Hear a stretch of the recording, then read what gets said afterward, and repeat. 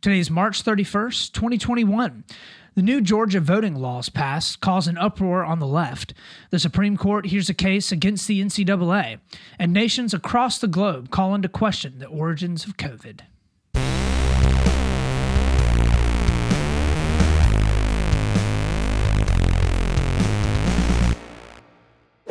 Welcome back, Split the Difference friends and Split the Difference family, to another fantastic episode here on Split the Difference podcast.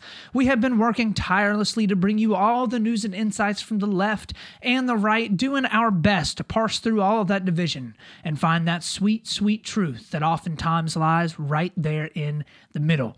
If you are new to the show, welcome on. Our goal for this episode and for this podcast as a whole is to try and look at both sides of the aisle, come about it with, a little bit of reasonableness, some, being level-headed, and do our best to try and reach across the aisle, split the difference, hear ideas that we may not have heard before, and of course, try to find a little bit of middle ground. If that is something that you are interested in, then hop in with us as we take a look at our first story of the day, story number 1. So for our first story of the day, Georgia passes a new voting law that catches a lot of flack in the media and on the left side of the aisle. So it was passed in Georgia in the state legislature completely along party lines. So no Democrats voted for this. It was completely passed by the Republican majority there in the Senate and the House. Many on the left are saying that it is a direct step towards limiting voting, especially against minorities, which we will get into a bit when we look at what the left has to say about it. And it changes, I think, a lot of the voting laws after Democrats had absolutely historic victories in a state that has been red for a very, very long time in this past election cycle in 2020.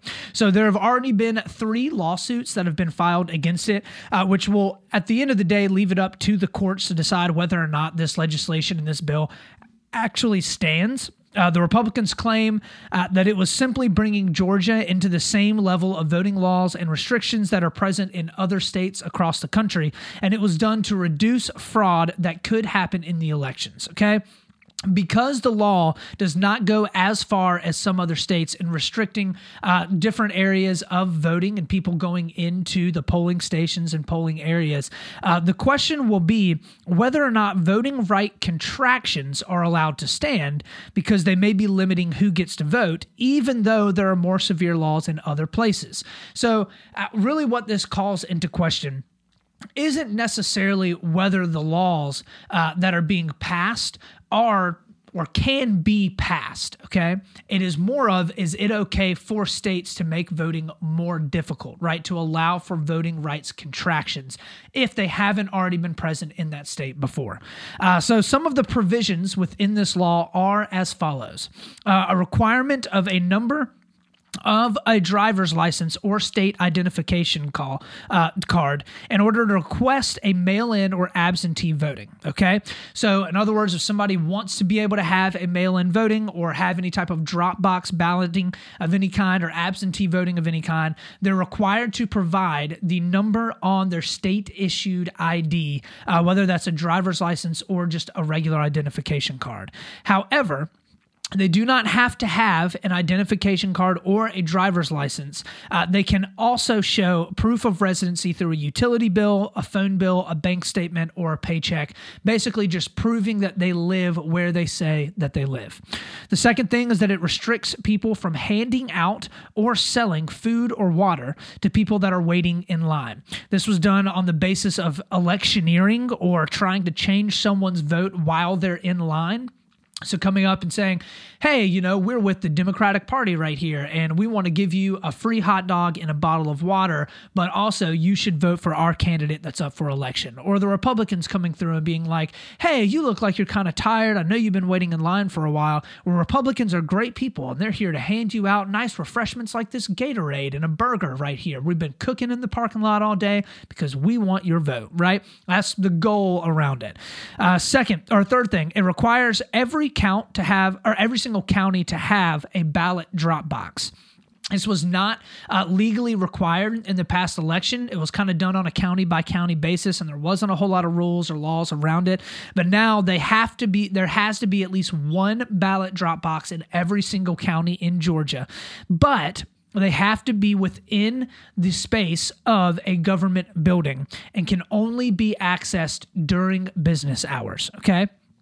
They also added an extra Saturday for early voting, and counties can choose to have Sunday open as well. So originally, when they were drafting the bill, they tried to have a provision in that would make it so you can't early vote on a Sunday, but they ended up paring that back because there are actually a lot of, especially black churches in and around Georgia that have what they call souls to the polls.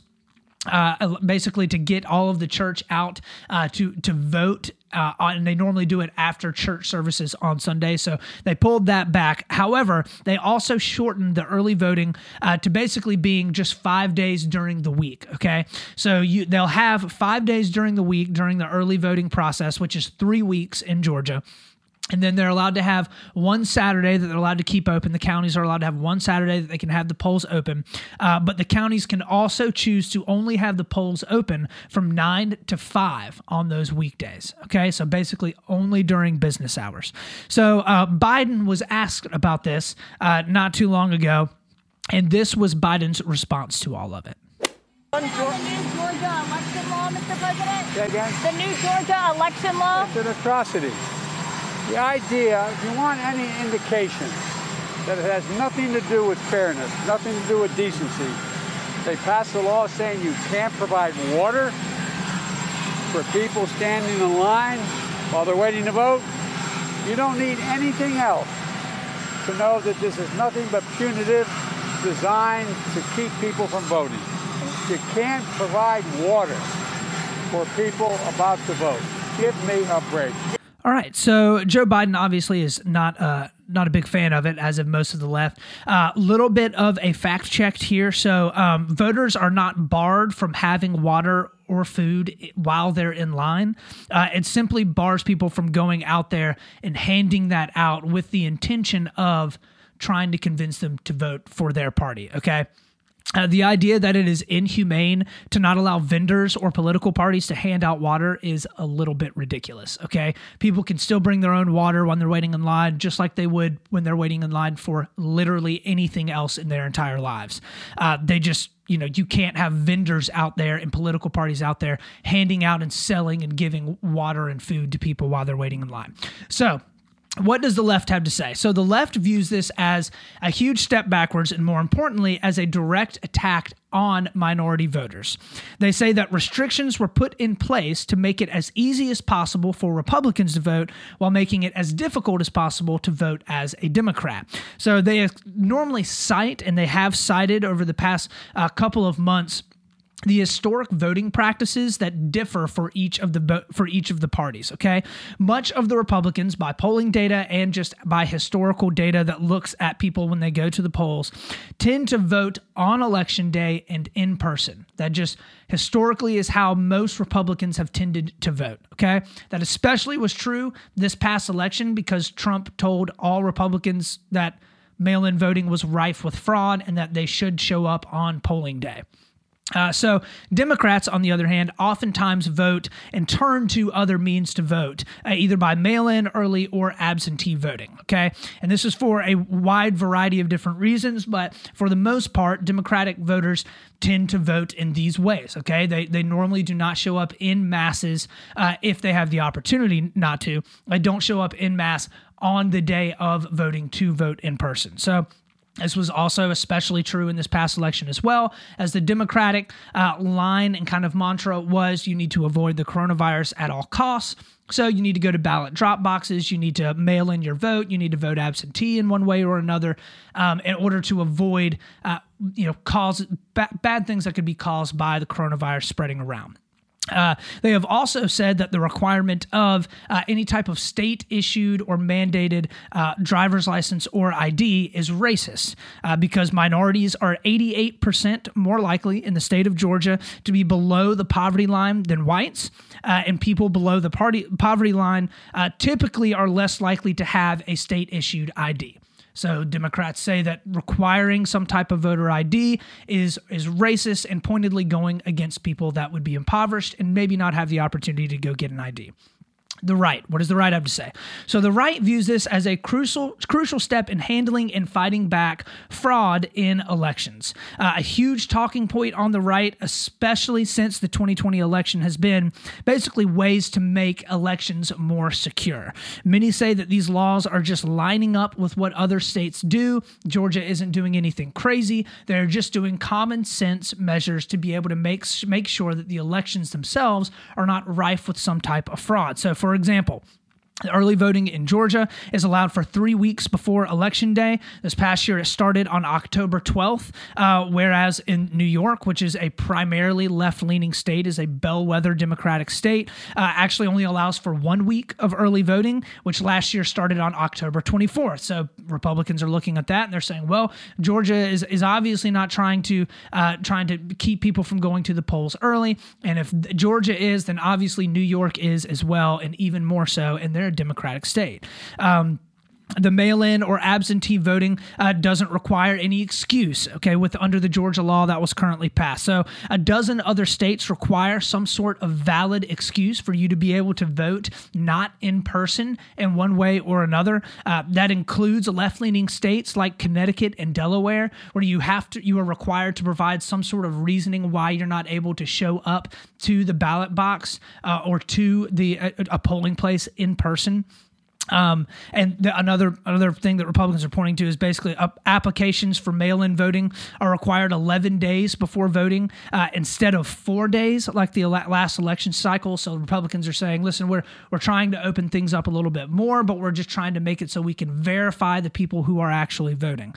Much of the right says that the left is fear-mongering right now and wanting to reduce the limitations so that fraud can run rampant, okay? A big argument and a big sticking point on the right is basically pointing the finger at the left side of the aisle and saying they want fraud because they want to be able to steal elections. So I think this law specifically has some things that are beneficial and some things that are not so much, okay? Limiting voting to just business hours is obviously going to impede hourly workers from going to the polls because many of them obviously are not going to have the opportunity to be able to go. If you are working an hourly job and you have to be in there from 8 o'clock to 5 o'clock, you either have to choose to get paid for a couple hours during that day or choose to go vote. Most people are probably going to get paid because they need to pay their bills, okay? And that's primarily going to affect low-income earners who typically don't vote Republican, okay? There's a reason why in this bill that was only passed by Republicans, there were restrictions around voting either if you're doing any type of early voting or ballot box voting, that it had to be during business hours. They know that a lot of people that are low-income earners can't do that, and they also know those people typically vote Democratic, okay? I will say, requiring by law at least one ballot box in every single county is absolutely a step that needed to take place, okay? I've also stated on this podcast before and stand by still that requiring a voter ID in order to be able to vote is not a form of voter suppression by any stretch. The idea that people below the poverty line don't have the opportunity to get or can't get a state-mandated free identification is absolutely ridiculous, okay? There have been multiple studies that have tried to dive into whether or not requiring an ID to vote actually reduces the number of people that turn out, and none of them have concluded that it has an effect on actual voter turnout. Now, I get and I understand the argument behind people that are in poverty or people that are below the poverty line or low-income earners may not have the means by which to be able to get out and get a state-issued ID. And I agree that the state of Georgia needs to work and pass laws that make it easier for people to get those state IDs, whether it's busing them to a DMV, whether it's whatever it may be. However, the vast majority of people have IDs, and that is the easiest way to mitigate fraud. One of the easiest ways, and that's one of the reasons why the United States does have an incredibly small amount of fraudulent election cases in and throughout the past, 30, 40, 50, 60 years. which we will dive into a bit in a sec as well. In fact, there was a survey that was done by the University of Georgia that actually found that among liberal, conservative, black, white, men, and women, most people support the requiring of a valid ID for absentee voting. And the Georgia law doesn't even require for you to send in a copy of that ID, okay? All they require is just your number. You don't even have to send them in a copy of your ID with your face on it to prove that it's actually you. You just have to send in a number, okay? I don't think that's a far stretch or a far leap to require people to make. So I will say, the idea that our elections are ridden with fraud is also completely false, okay? That is not true.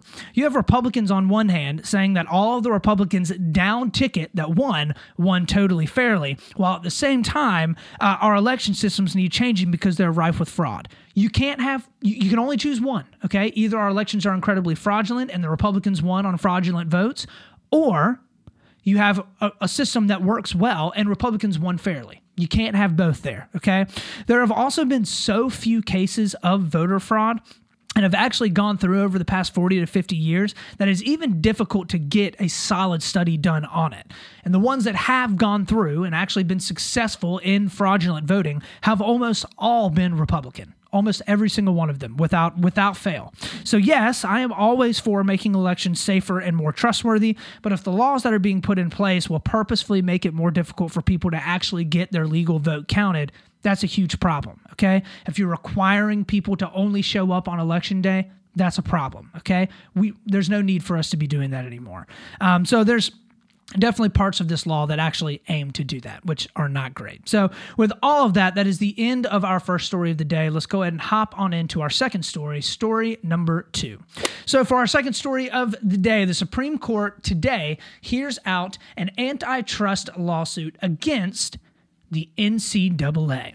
So the Supreme Court will hear this case today, and it's a case that's kind of made its way through lower courts over the past months and year or so. It's made its way all the way up to the top, and that's where the buck will finally stop. It revolves mainly around the NCAA prohibition of compensating student athletes, and this has been a huge hot-button topic for a while. The lower court rulings found that the governing body of college athletics violated a core provision of antitrust law that bars all contracts and combinations that restrain commerce. Judges ruled that the NCAA unlawfully suppressed competition for college athletes by strictly limiting the kinds of offers that schools could make for their talents, okay? In other words, the NCAA has been suppressing competition by not allowing colleges to freely market to players in a wide variety of different ways and compensate them in broader ways as well. The lower court rulings would basically allow for schools to be able to offer more things that would make it more enticing to recruit players, as long as it is tied to education in some fashion or another, which I know is very gray and, it just is what it is. So basically, it opens the door for additional benefits such as maybe like postgraduate scholarships, internships, computer equipment, study abroad programs, or limited cash awards for academic achievement of some kind, whatever that would look like. Basically, anything that the school could justify to give an athlete if it, quote, helped them with school, okay? And we all know the big athletes don't even hardly do their schoolwork to begin with, so that, of course, is going to raise a lot of questions as well. But so there's been a really, really long time push for the NCAA to provide athletes with money, or at least allow them to make money for companies that are using their image and likeness for a profit. So under the current rules, any jersey sales or video games or anything that the athletes are involved in and could be tied to a player can't be paid out to the player, which is absolutely ridiculous, okay? In other words, I can go on NCAA, a football game, or I can go on, literally, I don't know, any type of NCAA basketball game, and I can sit there, and that video game is making millions and millions of dollars, okay? And I can play with the player that I want to play with. And that kid, that person, whoever it is, doesn't get any slice of that pie at all, even though the character is constructed on them. It is them. You're playing with a Zion Williamson or a Williamson or a Ja Morant or whoever it is when they were playing. So we all recognize that this may have a huge impact on the NCAA and how colleges are able to recruit and pay out players. However, this is also going to have a lot of broader implications in antitrust legislation as well. The vast majority of antitrust legislation centers around companies doing things that will cause the price of goods or services to rise that are purchased by an end customer. It hasn't really delved into how it affects the labor market, okay? Which is a seismic shift in antitrust legislation and how it's viewed. It is illegal for a group of companies to get together and all agree to purposefully pay people less. That's automatically, like, off the bat, that's illegal. You can't do that. However, this deals with organizations' balance in determining whether the association's restraints on, specifically this one, NCAA, on athlete compensation are reasonable and provide pro-competitive benefits. So a central issue in this case is how much leeway the NCAA enjoys from normal antitrust scrutiny in the name of promoting amateurism, okay, and promoting the amateurism of sports in our country. In other words, they can be a monopoly in the sports world because they're working to promote higher education and use athletics as a means by which to do that, okay? What I'll say about this, I am 100% for athletes getting paid. I'll just say that up front. I think all the players need to be paid if they are able to accumulate and make that money on their own, okay? The amount of money that college athletics in this country makes is bewildering, to say the least. Literally billions and billions of dollars every single year, and absolutely all of it is based upon the performance of the athletes on the field or on the court that get paid absolutely nothing for it. Coaches are taking home millions, the schools are taking home billions, and student athletes get scholarships, okay, to completely overpriced universities where education is never the main priority. If a big-name football player at Alabama is not doing well in school, they're going to go in and change that kid's grades, or they're going to get them a tutor that does all of the work for them, and they're not going to dial back how much they're playing on the football field or dial back how often they're going to practice or getting in the weight room. If you went to a large D1 school, you saw all of this firsthand. Like, it is just known amongst all of the students there that the athletes that are big name athletes that are bringing in a ton of revenue for those schools, those schools aren't going to pull them off of the football field because they got a D on a math test. That is ridiculous. So I understand the importance of amateurism in sports, but people are always going to be making money on something. That's the only reason why the NCAA is as big as it is, because they make a lot of money, okay? And I also get that oftentimes the people putting in the bulk of the work almost never get the bulk of the payout and the money being made. There would never be a box sent to your house on time if it weren't for the warehouse crews that are working in warehouses all across the country for Amazon, right? But they're getting paid $10 an hour. I totally get that, understand that. But there deserves to be some sort of compensation for using the likeness and image of an athlete that has put in countless and countless hours to hone their craft. If they want to make money, they should be able to make money.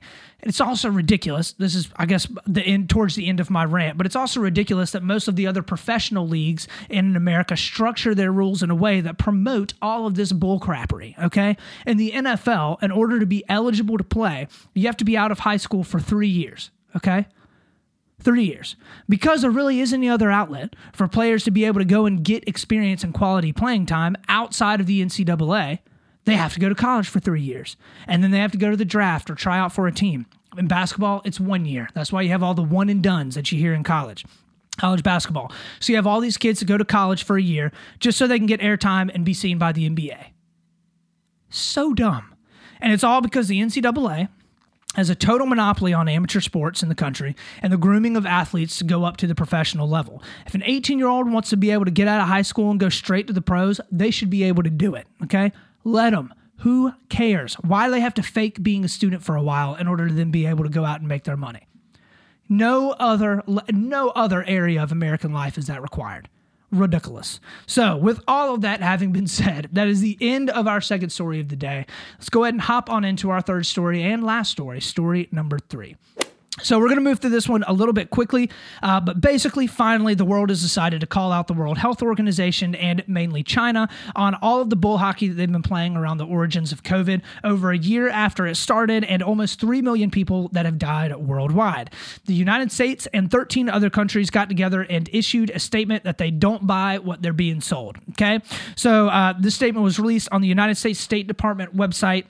The countries include Australia, Britain, Canada, the Czech Republic, Denmark, Estonia, Israel, Japan, Latvia, Lithuania, Norway, the Republic of Korea, and Slovenia. And it says they all have, quote, shared concerns about the newly released World Health Organization report on the origins of the virus that causes COVID-19. So the World Health Organization released a final report on Tuesday. And it's scant, to say the least, which the World Health Organization kind of acknowledged, right? And they basically came out and said that they have not yet discovered the origins of COVID, the source of COVID. So the team reported difficulties in assessing raw data, among other issues, during its visit to the city of Wuhan, China, earlier this year, including being forced to wait days and days to receive final word from the Chinese government to even be able to enter Wuhan. In a joint statement by the United States and others, they said, quote, scientific missions like these should be able to do their work under conditions that produce independent and objective recommendations and findings. Then they, express their concerns in hope of laying, quote, a pathway to a timely, transparent, evidence-based process for the next phase of this study, as well as for the next health crisis. So the WHO said that a lab leak is the least likely hypothesis, which is, of course, supported and pushed by none other than who? The Chinese government. And the rest of the world is pretty much looking at it and they're like, yeah. Okay, why don't you come let us take a look at the data, look at the conditions, do an independent investigation ourselves, and then let us come to that conclusion, because I am not buying it.